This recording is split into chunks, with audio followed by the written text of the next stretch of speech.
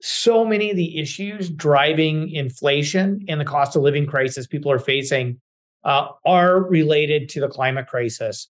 If we can get off of fossil fuels and electrify our transportation systems, people can save a lot of money. Cost me 1/10 to drive my electric vehicle compared to the cost of a fossil fuel powered vehicle.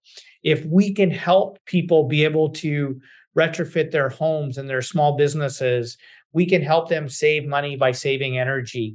If we can build a circular food economy where we don't waste $32 billion worth of food every year in this country, we can help lower grocery bills. You are listening to the Sustainably Circular podcast. This show is dedicated to the circular economy and how, with a few key changes, you can help create a more sustainable world. No scare tactics, no shame. If we are going to do this, we need everyone actively engaged, on board, and including you.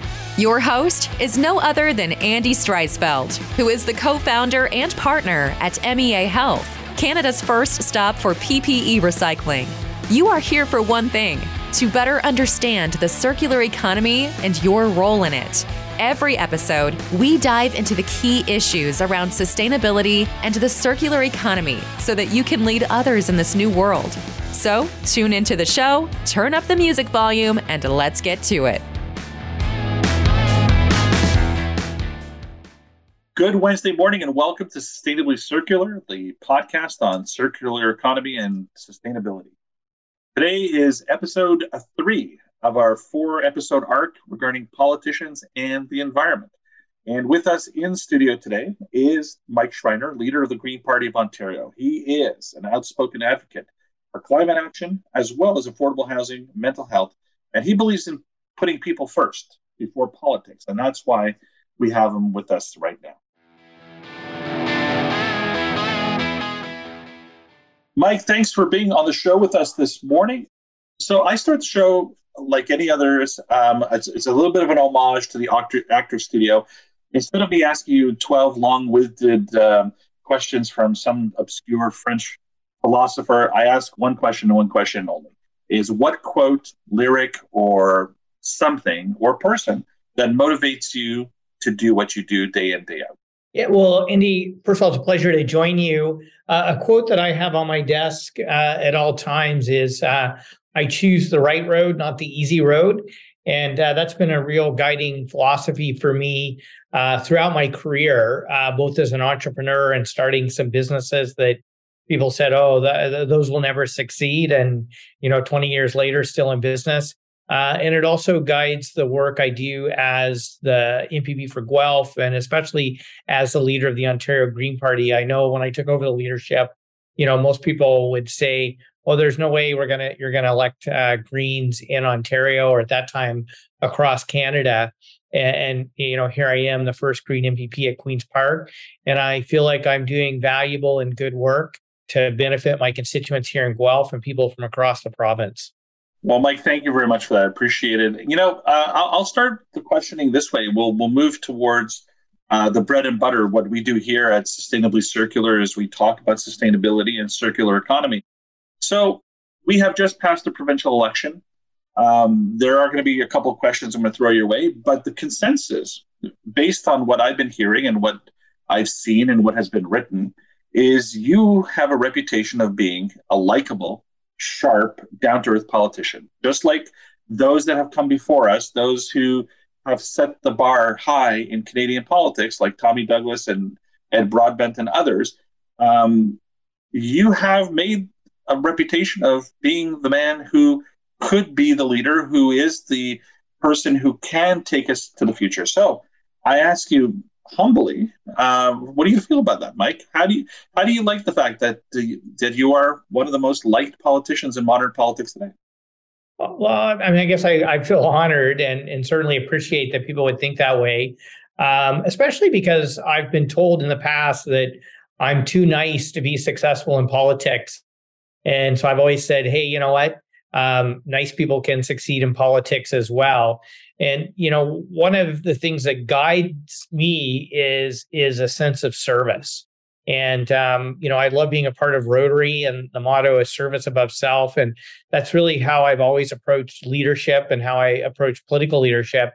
And I think people are hungry for a politics that puts people before party, that really puts getting things done and doing what's best for community, province, country, world ahead of partisan political self-interest. And so that's my guiding approach to the job I do as MPP, as leader of the Ontario Green Party. And I always say to people, I'm more than happy to work across party lines, to put people first, to get things done, to benefit Ontarians. And but I'm also, will hold government accountable, and will also be clear and honest with people when I disagree with other politicians, because I think, people deserve to know where I stand on the issues. And I think people want politicians who are willing to work across party lines where you can find agreement to move things forward. Perfect. A segue to your conversation about Guelph and the conversation with the Green Party. So we're past the provincial election. We're now heading into municipal elections, which I will ask you shortly. But just doing a postmortem, there's a feeling here on this show. And as you know, this arc that we're doing right now is a 4-episode arc where we start with municipal politicians. We've gone on to provincial and federal candidates. You represent the leadership of a party, and we have a Mayor Kevin Davis of Brantford coming on next week to talk about leadership from the mayor's point of view, the third parties, right? The other people who are not candidates, but they are leadership, and they are in the strata of what you do. Now, the concern was that after the election was done and the voter apathy was seen, the right people were elected, wrong people were elected. The question here is that the Conservative Party of today still does not recognize environment as an issue, sustainability of circular economy. To them, environmentalism is building more electric battery factories. They are not taking anything seriously. Recently, there was an article that there are more progressive-minded conservatives who are now moving towards green because you're offering an opportunity to talk about the environment and have to actually do something about the environment. So my question is, where is the provincial Conservatives going wrong with this? Like, why are they not understanding the value of sustainability, climate change, climate emergency? And how does that play out for the next few years? Yeah, I just really don't understand why Conservative parties here in Ontario, Canada, North America, really don't understand the urgency of addressing the climate crisis, and why they are adhering to this anti-science, pro-fossil fuel perspective, because we know that we can address the climate crisis, reduce climate pollution, and build a strong economy at the same time. And there are multiple ways to do that. I mean, one of the ways of doing that is building circular economies where we reduce and eliminate waste, and conserve things, which used to be, I think, part of the term conservative is conserving nature, conserving the places we love, conserving the resources that are so valuable to our quality of life, conserving energy so we can save money. I mean, there's a whole host of ways in which I feel like climate action and environmental protections would and should align with conservative values, but they don't seem to with today's conservative movements. And I think that's very unfortunate from an economic standpoint. It's certainly, a deep problem when it comes to ensuring that we have a stable climate and a livable world for ourselves and our children and grandchildren. And so why conservative parties don't understand both the economic and quality of life, health benefits of clean air, healthy local food, clean water, a stable climate is beyond me, because I really feel that making sure that we have an inhabitable planet should not be a partisan political issue. I can certainly see where we might have differences in how we solve the crisis. But it's been unfortunate that so many conservative politicians either deny that we're facing a climate emergency or advocate for delaying action, which is a new form of denialism. So let's talk about the success. Let's talk about the future. Let's talk about Guelph. This is a shining star in not only Ontario, but since you have been at the helm here at the Green Party, I've noticed that Guelph has expanded to, having new clean tech, a new climate economy-based business. I know that in conversations that you've had in the past, you're a big proponent of buying local. It's supporting the circular economy, so supporting sustainability. So if I'm a mayor, and as you know, we're heading into municipal politics now. So on October 24th, Ontarians are going to go out and vote a whole new class of mayors and councillors and trustees. And if I was a civil politician, a municipal politician, reaching out to you saying, hey, I really want to reshape my community like Guelph, what can be done from a green environmental point of view? And what advice would you give as a provincial party leader to these people to be more at the forefront than they are today? Well, first of all, I would say, put solutions and science and evidence ahead of ideology. There's a whole host of challenges we're facing in Ontario, that housing affordability crisis, climate emergency. So many of our communities are struggling with homelessness, with people facing mental health and addictions challenges. And so put evidence and solutions first. And I think especially when it comes to embracing economic prosperity, to really embrace the new climate economy. If you look around the world, those are the fastest growing markets. According to Bloomberg, 65 million new jobs in this decade alone will be created in the new climate economy. And so if you want to generate investment, business opportunities, prosperity, additional tax revenue to fund things like housing affordability and better public services, the economic prosperity generated by being a leader in the fastest growing markets, which is the new climate economy, that's how I would orientate your municipality.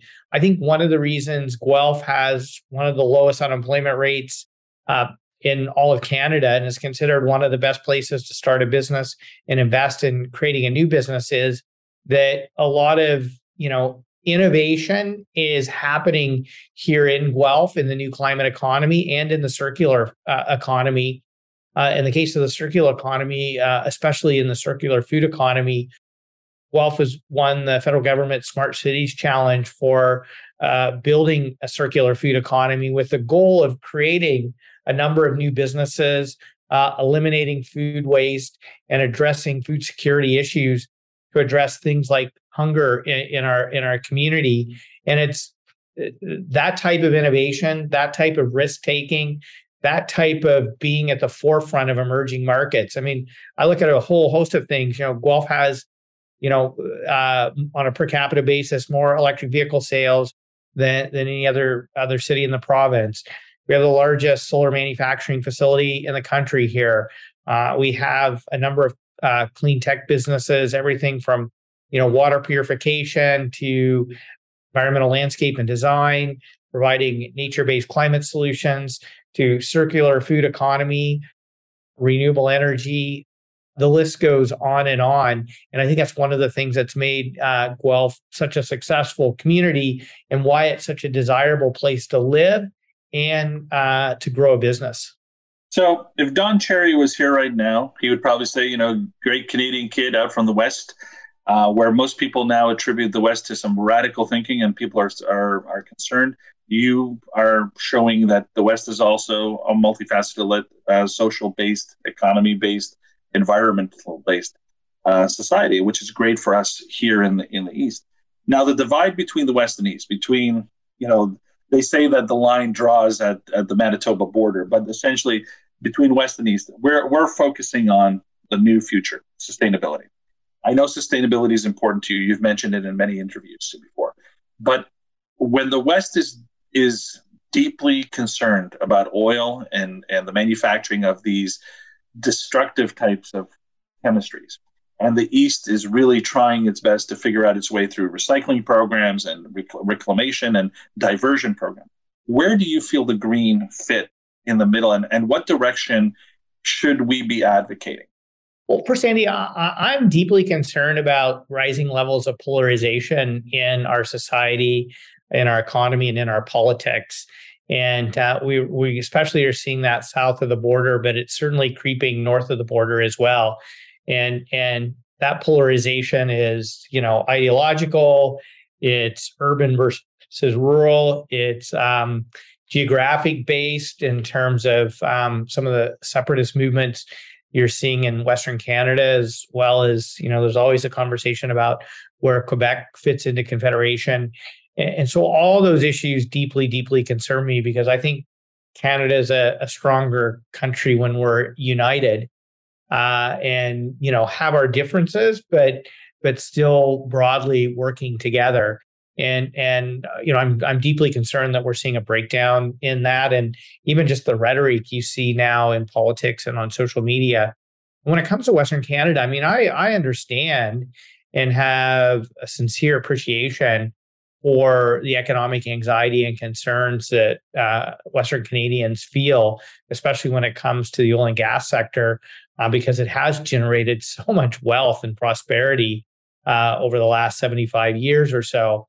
And I would just say that, to Western Canadians, a lot of the skills, whether it's, welding and pipe fitting, resource extraction, energy markets, investment in energy markets, the long-term, return on investment, capital flows that define energy markets, like Western Canada is well positioned to succeed in the new climate economy. And so there's huge opportunities for, renewable energy production, green hydrogen production, new innovations happening in the food and agriculture sector, especially things like precision agriculture, which can significantly reduce costs for farmers and environmental inputs, while at the same time maximizing food production and yield. The innovations that are happening in the sustainability of agricultural machinery, the list goes on and on around the opportunities that Western Canadians have in the new climate economy. And so I think it's incumbent on the federal government especially to help facilitate and catalyze those investments, to show people in Western Canada that they can maintain and generate and expand economic opportunities and prosperities, job opportunities, to make sure that their families are going to be well taken care of moving forward by being leaders in the new climate economy, because that's where global capital investment flows are going. That's where job creation is going to be. And we don't want to see Western Canadians or any Canadian left behind. Like, we want everyone to succeed in the new climate economy. And a lot of the skills that, workers have acquired over the past few generations, particularly in the energy sector, are fully transferable to the new climate economy. And so let's create those economic and job opportunities for people so they can succeed, and take care of their families. I know time is short. I know you have to get back to the business of governance. I wanted to just work off this for a moment here and just go now as we move towards the topic of municipal elections that are coming up now on the 24th. So we have seen a lot of movement at the Federation of Canadian Municipalities. I know you spoke once to them. I know that mayors are challenged now to be the next strata of leadership. So I'm interested to with all the other mayors that have come through since the declaration of a climate emergency in 2019 by the federal government.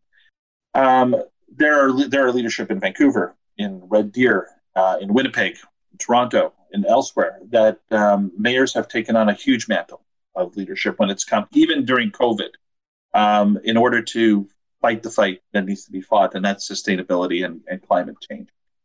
What advice can you give now to both counselor and candidate or mayor who wants to do more in order to help you at the provincial level when you are trying to bring the next round of political litigation legislation that will help the environment?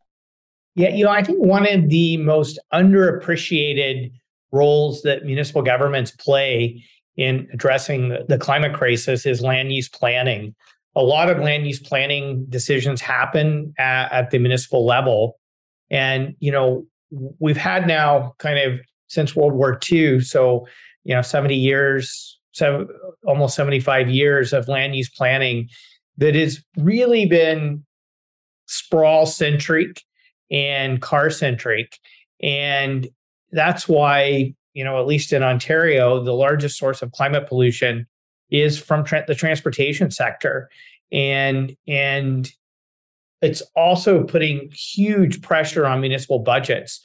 All the infrastructure that has to go into accommodating sprawl development, everything from hydro lines, sewer lines, water lines, gas lines, roads, all that infrastructure is very, very expensive. And so if we can start doing land use planning decisions where we build communities, increase housing supply to address the housing affordability crisis that's literally affecting every community across the country, we can do that in a way by increasing supply within our existing built environments. That will save municipal budgets. It'll help reduce climate pollution, and it will make life more affordable for people because these long, expensive, soul-crushing commutes, affect people's pocketbooks and their quality of life. And most of those decisions happen at the municipal level. So that's one. Two is buildings are the second largest source of climate pollution. And there's a number of innovative programs that are happening at the municipal level here in Guelph and in other communities where municipal governments are providing low or zero interest loans to homeowners and small businesses to retrofit their buildings, to make them more energy efficient, to help people save money by saving energy, which also reduces climate pollution, helping people to move away from ever more expensive natural gas for heating, for example, to lower cost, highly efficient air source heat pumps as we electrify our building heating systems. Municipalities are playing a leading role, and again, I'll point to Guelph in electrifying their public transportation systems. So Guelph is in the process now of transitioning our bus fleet to being fully electric. So there's a lot of decisions like that really rest at the municipal level, where municipal leaders can help address the cost of living challenges so many families are facing, help address the budget pressures that municipalities are facing, and help reduce climate pollution at the same time. And I think the upper levels of government need to provide the financial support so municipalities can move in those directions, and the cost burden of it doesn't always fall onto the property tax base. And I think from a provincial standpoint, we need to rethink where municipalities fit within the country's governance system, and make sure that municipalities are their own mature form of government and have more autonomy and decision-making powers, where the province, doesn't control them or overrule them, or they're the so-called creature of the province. And so I think moving forward, some of those governance issues are going to be really important to address. So municipalities are empowered to have the decision-making capability and the financial resources to make decisions to increase the quality of life for their residents, to help take pressure off their own municipal budgets, and to address climate pollution at the same time. Mike, this has been fantastic having you here. As we conclude, I guess the last question is: I watch you on television, I watch you on news reports and all that stuff. So my point here is that the people of Ontario, the people of Canada, only get to see you in 30-second, snippets. If you have that minute, which I'm giving you right now, what message can you convey to us today about sustainability, about circular economy, about being green? What can we learn from you that we don't hear from you because we don't have the opportunity to hear from you outside of a snippet or a debate? Well, I will say it's nice to be on a podcast where you can have more in-depth conversations. And I would think the biggest thing from my perspective is so many of the issues driving inflation and the cost of living crisis people are facing are related to the climate crisis. If we can get off of fossil fuels and electrify our transportation systems, people can save a lot of money. Cost me 1/10 to drive my electric vehicle compared to the cost of a fossil fuel powered vehicle. If we can help people be able to retrofit their homes and their small businesses, we can help them save money by saving energy. If we can build a circular food economy where we don't waste $32 billion worth of food every year in this country, we can help lower grocery bills.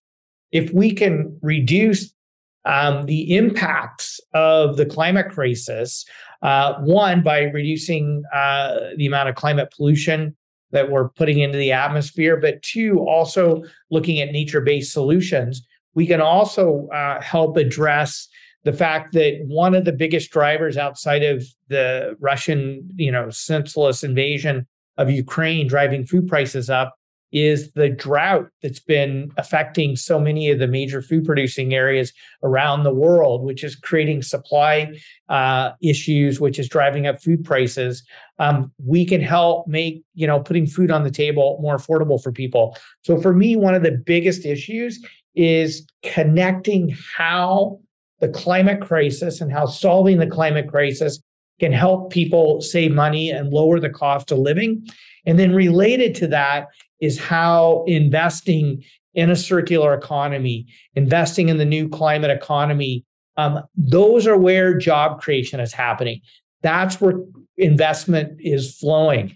That's where the next major prosperous businesses are going to be. And if we're going to generate prosperity, economic benefits for people, the tax revenue we need to be able to fund a high quality publicly funded healthcare system, a high quality education, both at the elementary, secondary, and post-secondary levels education system, to have high quality public services, to increase the quality of life for people. It's making sure that we as Canadians are investing in the emerging markets of the new climate economy. So, my final pitch is we can address cost of living, we can benefit our economy, and we can reduce climate pollution at the same time, ensuring that we ourselves, as well as our children and grandchildren, have a stable climate and a livable future. Mike Schreiner, leader of the Green Party of Ontario, I thank you so much for being with us this afternoon. And again, we're going to have all the information for Mike in our show notes. If you want to reach out to him by email, his website for the party. Again, a distinct honor, Mike, and I wish you all the best in the next in the next 4 years. Well, thanks, Andy. And the work I do at Queen's Park is really important, but I can't do that work if people are not politically engaged. So I hope all of your listeners engage in the political process, not just at election time, but in between elections, by reaching out and letting politicians know the issues you want us working on and the things that you want us to be advocating for, both at the municipal level, at Queen's Park, and in the federal parliament. Thank you again. Again, thanks to Mike Schreiner, leader of the Green Party of Ontario, and all you listeners who have been tuning in to all our episodes in this political arc in regards to the environment and politics. If you like what you hear, please friend us. Please say on Facebook or Twitter or LinkedIn. If you love what you hear, you can tune in at Apple Podcasts and Spotify. You can go straight to our website, www.sustainablycircular.ca, where you can get access to all of these podcasts and leave us any comments or concerns, and we'd be happy to return back to you. We really want this show to be the premier show regarding sustainability and circular economy, and that doesn't happen without your support. So please reach out, challenge us, tell us some subject matter that you want us to tackle, to recommend some guests. We'll be very happy to reach out to them. So on behalf of all of us here, please tune in for our next episode, which will be the final episode, with Kevin Davis, Mayor of Brantford, Ontario, who is also picking up the mantle now on sustainability and circular economy and is becoming a key driver in his city for that.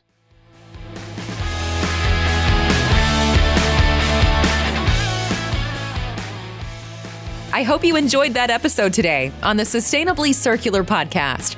If you love what you heard, subscribe to the show on whichever podcast platform you're tuning in from. Much like this show, Andy and the team love getting into the good and the bad, and everything in between.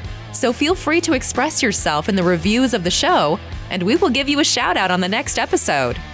If the episode made you think of someone that needs to hear this message, take a screenshot, send them a message, or discuss it with them over coffee.